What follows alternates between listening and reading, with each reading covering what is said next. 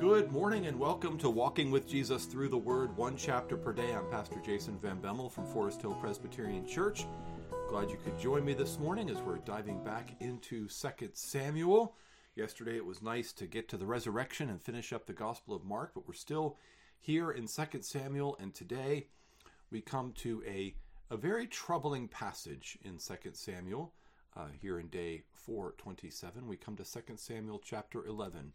One of those dark chapters in David's life. David's kingship so far has been going very well. He's been very successful. God has given him victory over his enemies. And now he is complacent,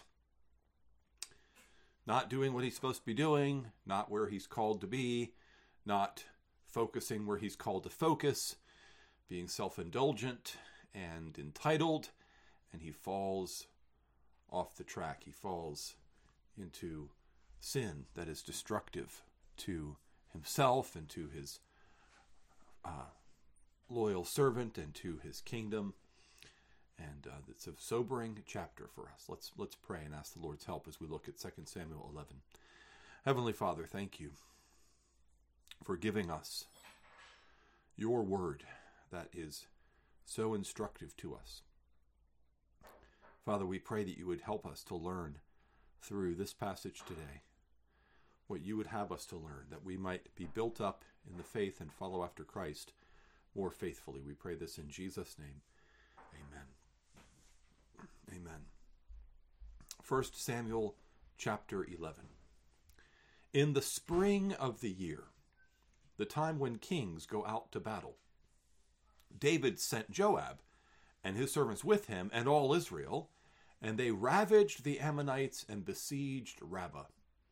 But David remained at Jerusalem. It happened late one afternoon when David arose from his couch and was walking on the roof of the king's house that he saw from the roof a woman bathing, and the woman was very beautiful.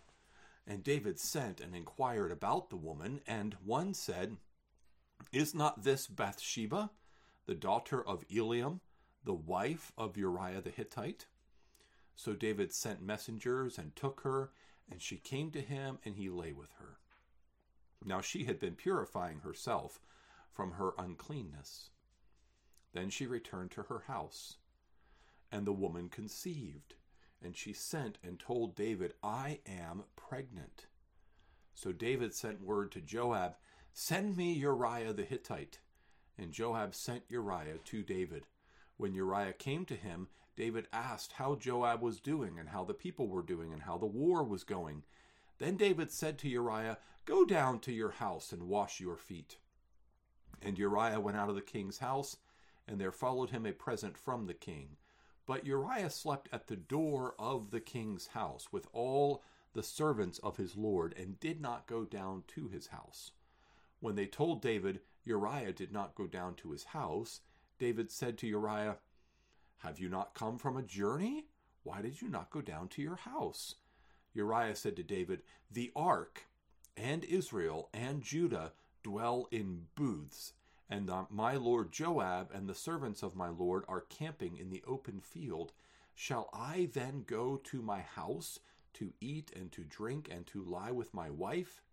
As you live and as your soul lives, I will not do this thing." Then David said to Uriah, "Remain here today also and tomorrow, and I will send you back." So Uriah remained in Jerusalem that day and the next. And David invited him, and he ate in his presence and drank, so that he made him drunk. And in the evening he went out to lie on his couch with the servants of his lord. But he did not go down to his house. In the morning David wrote a letter to Joab and sent it by the hand of Uriah. In the letter he wrote, "Set Uriah in the forefront of the hardest fighting, and then draw back from him, that he may be struck down and die." And as Joab was besieging the city, he assigned Uriah to the place where he knew there were valiant men. And the men of the city came out and fought with Joab, and some of the servants of David among the people fell. Uriah the Hittite also died. Then Joab sent and told David all the news about the fighting, And he instructed the messenger, when you have finished telling all the news about the fighting to the king, then if the king's anger rises and he says to you, why did you go so near the city to fight? Did you not know that they would shoot from the wall? Who killed Abimelech, the son of Jerubasheth? Did not a woman cast an upper millstone on him from the wall, so that he died at Thebez? Why did you go so near the wall? Then you shall say, your servant Uriah the Hittite is dead also. So the messenger went, and came and told David all that Joab had sent him to tell. The messenger said to David, the men gained an advantage over us and came out against us in the field, but we drove them back to the entrance of the gate. Then the archers shot at your servants from the wall. Some of the king's servants are dead, and your servant Uriah the Hittite is dead also. David said to the messenger, thus shall you say to Joab, do not let this matter displease you, for the sword devours now one and now another. Strengthen your attack against the city and overthrow it, and encourage him. When the wife of Uriah heard that Uriah her husband was dead, she lamented over her husband. And when the mourning was over, David sent and brought her to his house, and she became his wife and bore him a son. But the thing that David had done displeased the Lord. 2 Samuel 11 is by far one of the most well-known incidents in David's life. Probably the single most well-known incident from his kingship, right? We all know his David fighting against Goliath is probably the most famous story from David's whole life, but this is probably the second best known among believers, and it's a very sobering story. And sometimes we can hear it so much, we're like, oh yeah, David slept with Bathsheba and he arranged to have Uriah killed, and that was a great sin. But he confessed and God forgave him. But we miss the details, and we miss the sobering warning and the devastating consequences of this sin. The sobering warning begins in the very opening line of this chapter, in the spring of the year, the time when kings go out to battle. We're told that specific detail. Now, there were times when battles would happen, like we had in the last chapter, where, there's a particular city that's giving a particular offense, and you might send out your general and your mighty men.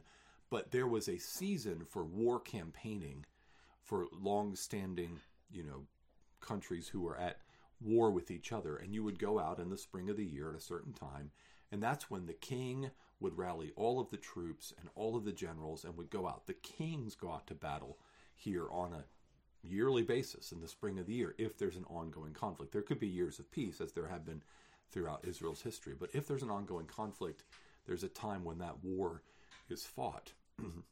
And David sends out Joab and his servants and all Israel, and they ravage the Ammonites.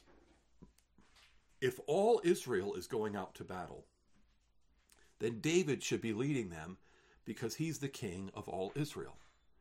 If it's just the mighty men, or if it's just a small part of the army, then Joab can lead them because he's the commander of the army. But David is the king of Israel, and that's where he belongs. David remained at Jerusalem. All of this in verse 1 gives us the context. And so it happened. It happened because David was not where he was supposed to be. It happened because David was not doing what he was supposed to do. When we are called by God to do a particular service and duty, we need to be there. So many believers, as an example, will slack off going to church on the Lord's Day. Sundays come and Sundays go, and they stay home, and maybe they watch a sermon on video, or maybe they don't. Maybe they just go out and do some golf or some shopping, or maybe they just take a day for themselves when it is the Lord's Day, and they are to be in the house of the Lord with God's people in the church, worshiping, getting equipped for the week, getting built up, confessing their sin, worshiping God, hearing his word, enjoying fellowship with his people, and they're not doing that. And if that goes on, it's so easy to fall into a complacent state of laziness and self-indulgence and entitlement. And David is in this state. He's enjoying the luxury of his house. And the contrast is made even stronger by what Uriah says when David tries to cover up the adultery and brings Uriah back. Uriah sleeps at the door of the king's house with all the servants of his lord. And David says, Uriah, haven't you come from a long journey? Why didn't you go down to your house? He says that in verse 10. In verse 11, Uriah says, the ark and Israel and Judah dwell in booths, and my lord Joab and the servants of my lord are camping in the open field. Shall I then go to my house to eat and drink and lie with my wife? Like, Uriah doesn't want to do that, but here's David in his house eating and drinking and sleeping with another man's wife. Like, how Uriah's uprightness should have been an absolutely stunning wake-up call to David, and he should have immediately confessed his sin, and he should have sought to make things right. But of course he didn't, because this is not a sin that you can just confess easily. You can't just, in David's mind, I can't just tell Uriah, oh, you're right, you're so right, you shouldn't sleep with your wife. I should be out in battle too. I did wrong. I slept with your wife, and I got her pregnant. Like that's just not something you say to a guy, right? Right? And so David's thinking, what am I going to do? The wheels are turning. How am I going to cover this up? He's scheming, he's plotting, because he's gotten himself in deep because of his sin. How often do we get ourselves into a situation where we've told a little white lie? Maybe we haven't done something as heinous as David and sleeping with another man's wife, but we've told a little white lie, and then rather than own up to it, we feel like we have to cover it up or manipulate or do something else. Or we start down a road of some undisciplined behavior, some unguarded behavior, and then it's really hard to reel that back in. The old saying, you can't put the toothpaste back in the tube.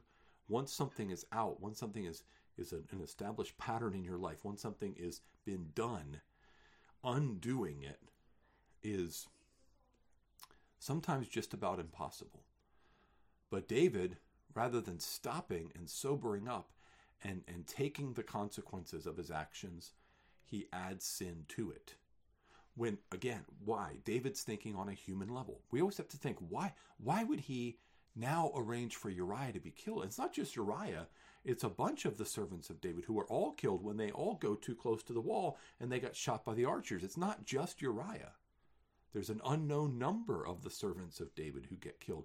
Why does his sin lead to the death of a number of people? Because he was thinking on a merely human level, in a selfish way, and he was thinking, there's no way I can possibly let this be known. Of course, it's going to be known. It's going to be so well known that here we are on the other side of the world 3,000 years later talking about this sin.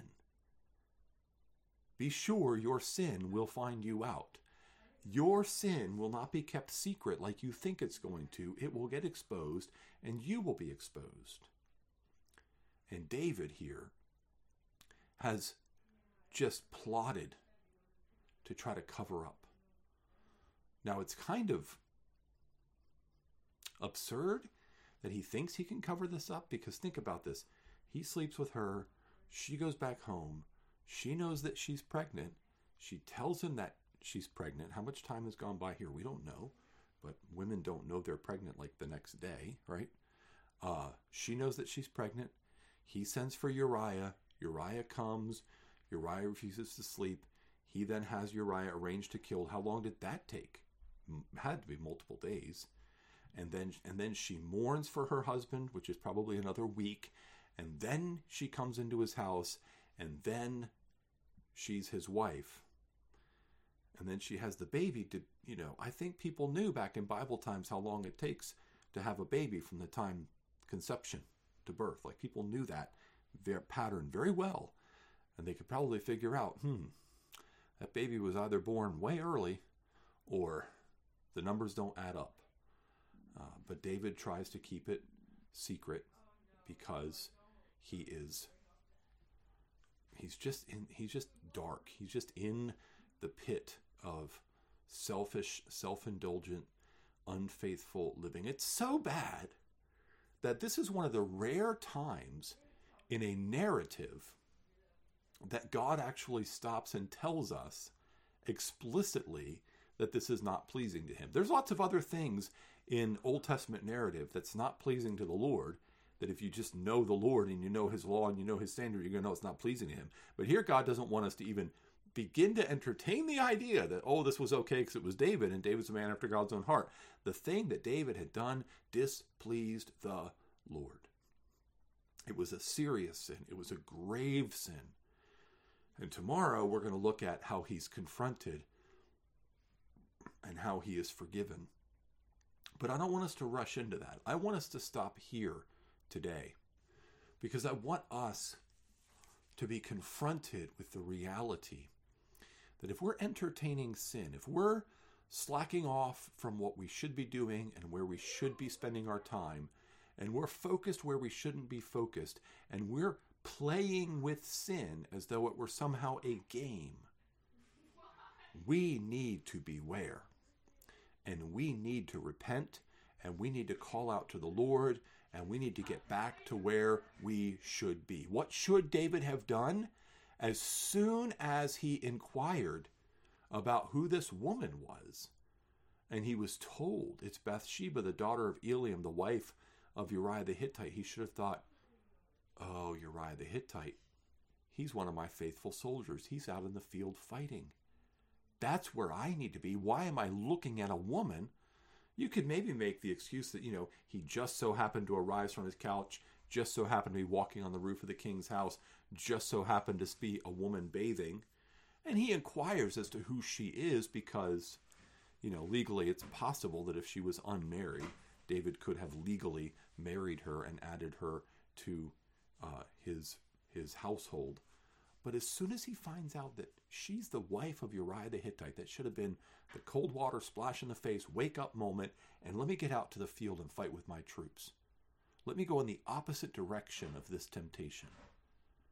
And that's what we need to do. That's what Jesus did. Jesus was tempted by the devil in the wilderness after 40 days of fasting, and he was tormented again by Satan in the Garden of Gethsemane the night that he was betrayed.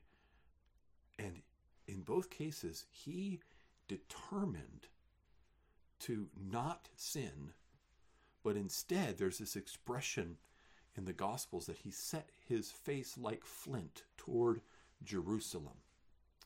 During the latter part of his ministry, when he knew it was time to go to the cross, he set his face like flint toward Jerusalem. He knew where he needed to be, he knew what he was called to do, and with a absolutely determined focus, he did it. He went to where he was supposed to be. He did what he was supposed to do. And because of his faithfulness and obedience, we have salvation. We don't know what our sin may cost us, and we also don't know who our faithfulness might bless. And so let's follow Jesus and not David. Let's pray. Father, thank you for this word. It is powerful. It is challenging. Confront us in our foolishness. Turn us aside from our sin. Turn us back to where we should be and what we should be doing. Help us remember who we are and what we're called to be about in this world, that we might pursue wholeheartedly, like Jesus, setting our faces toward the calling you have for us with an unwavering resolve. May we do that by your grace and for your glory. In Jesus' name we pray. Amen. Well, thanks for joining me for 2 Samuel 11 tomorrow, right on into chapter 12. Hope you can be there for that, and have a blessed day in the Lord.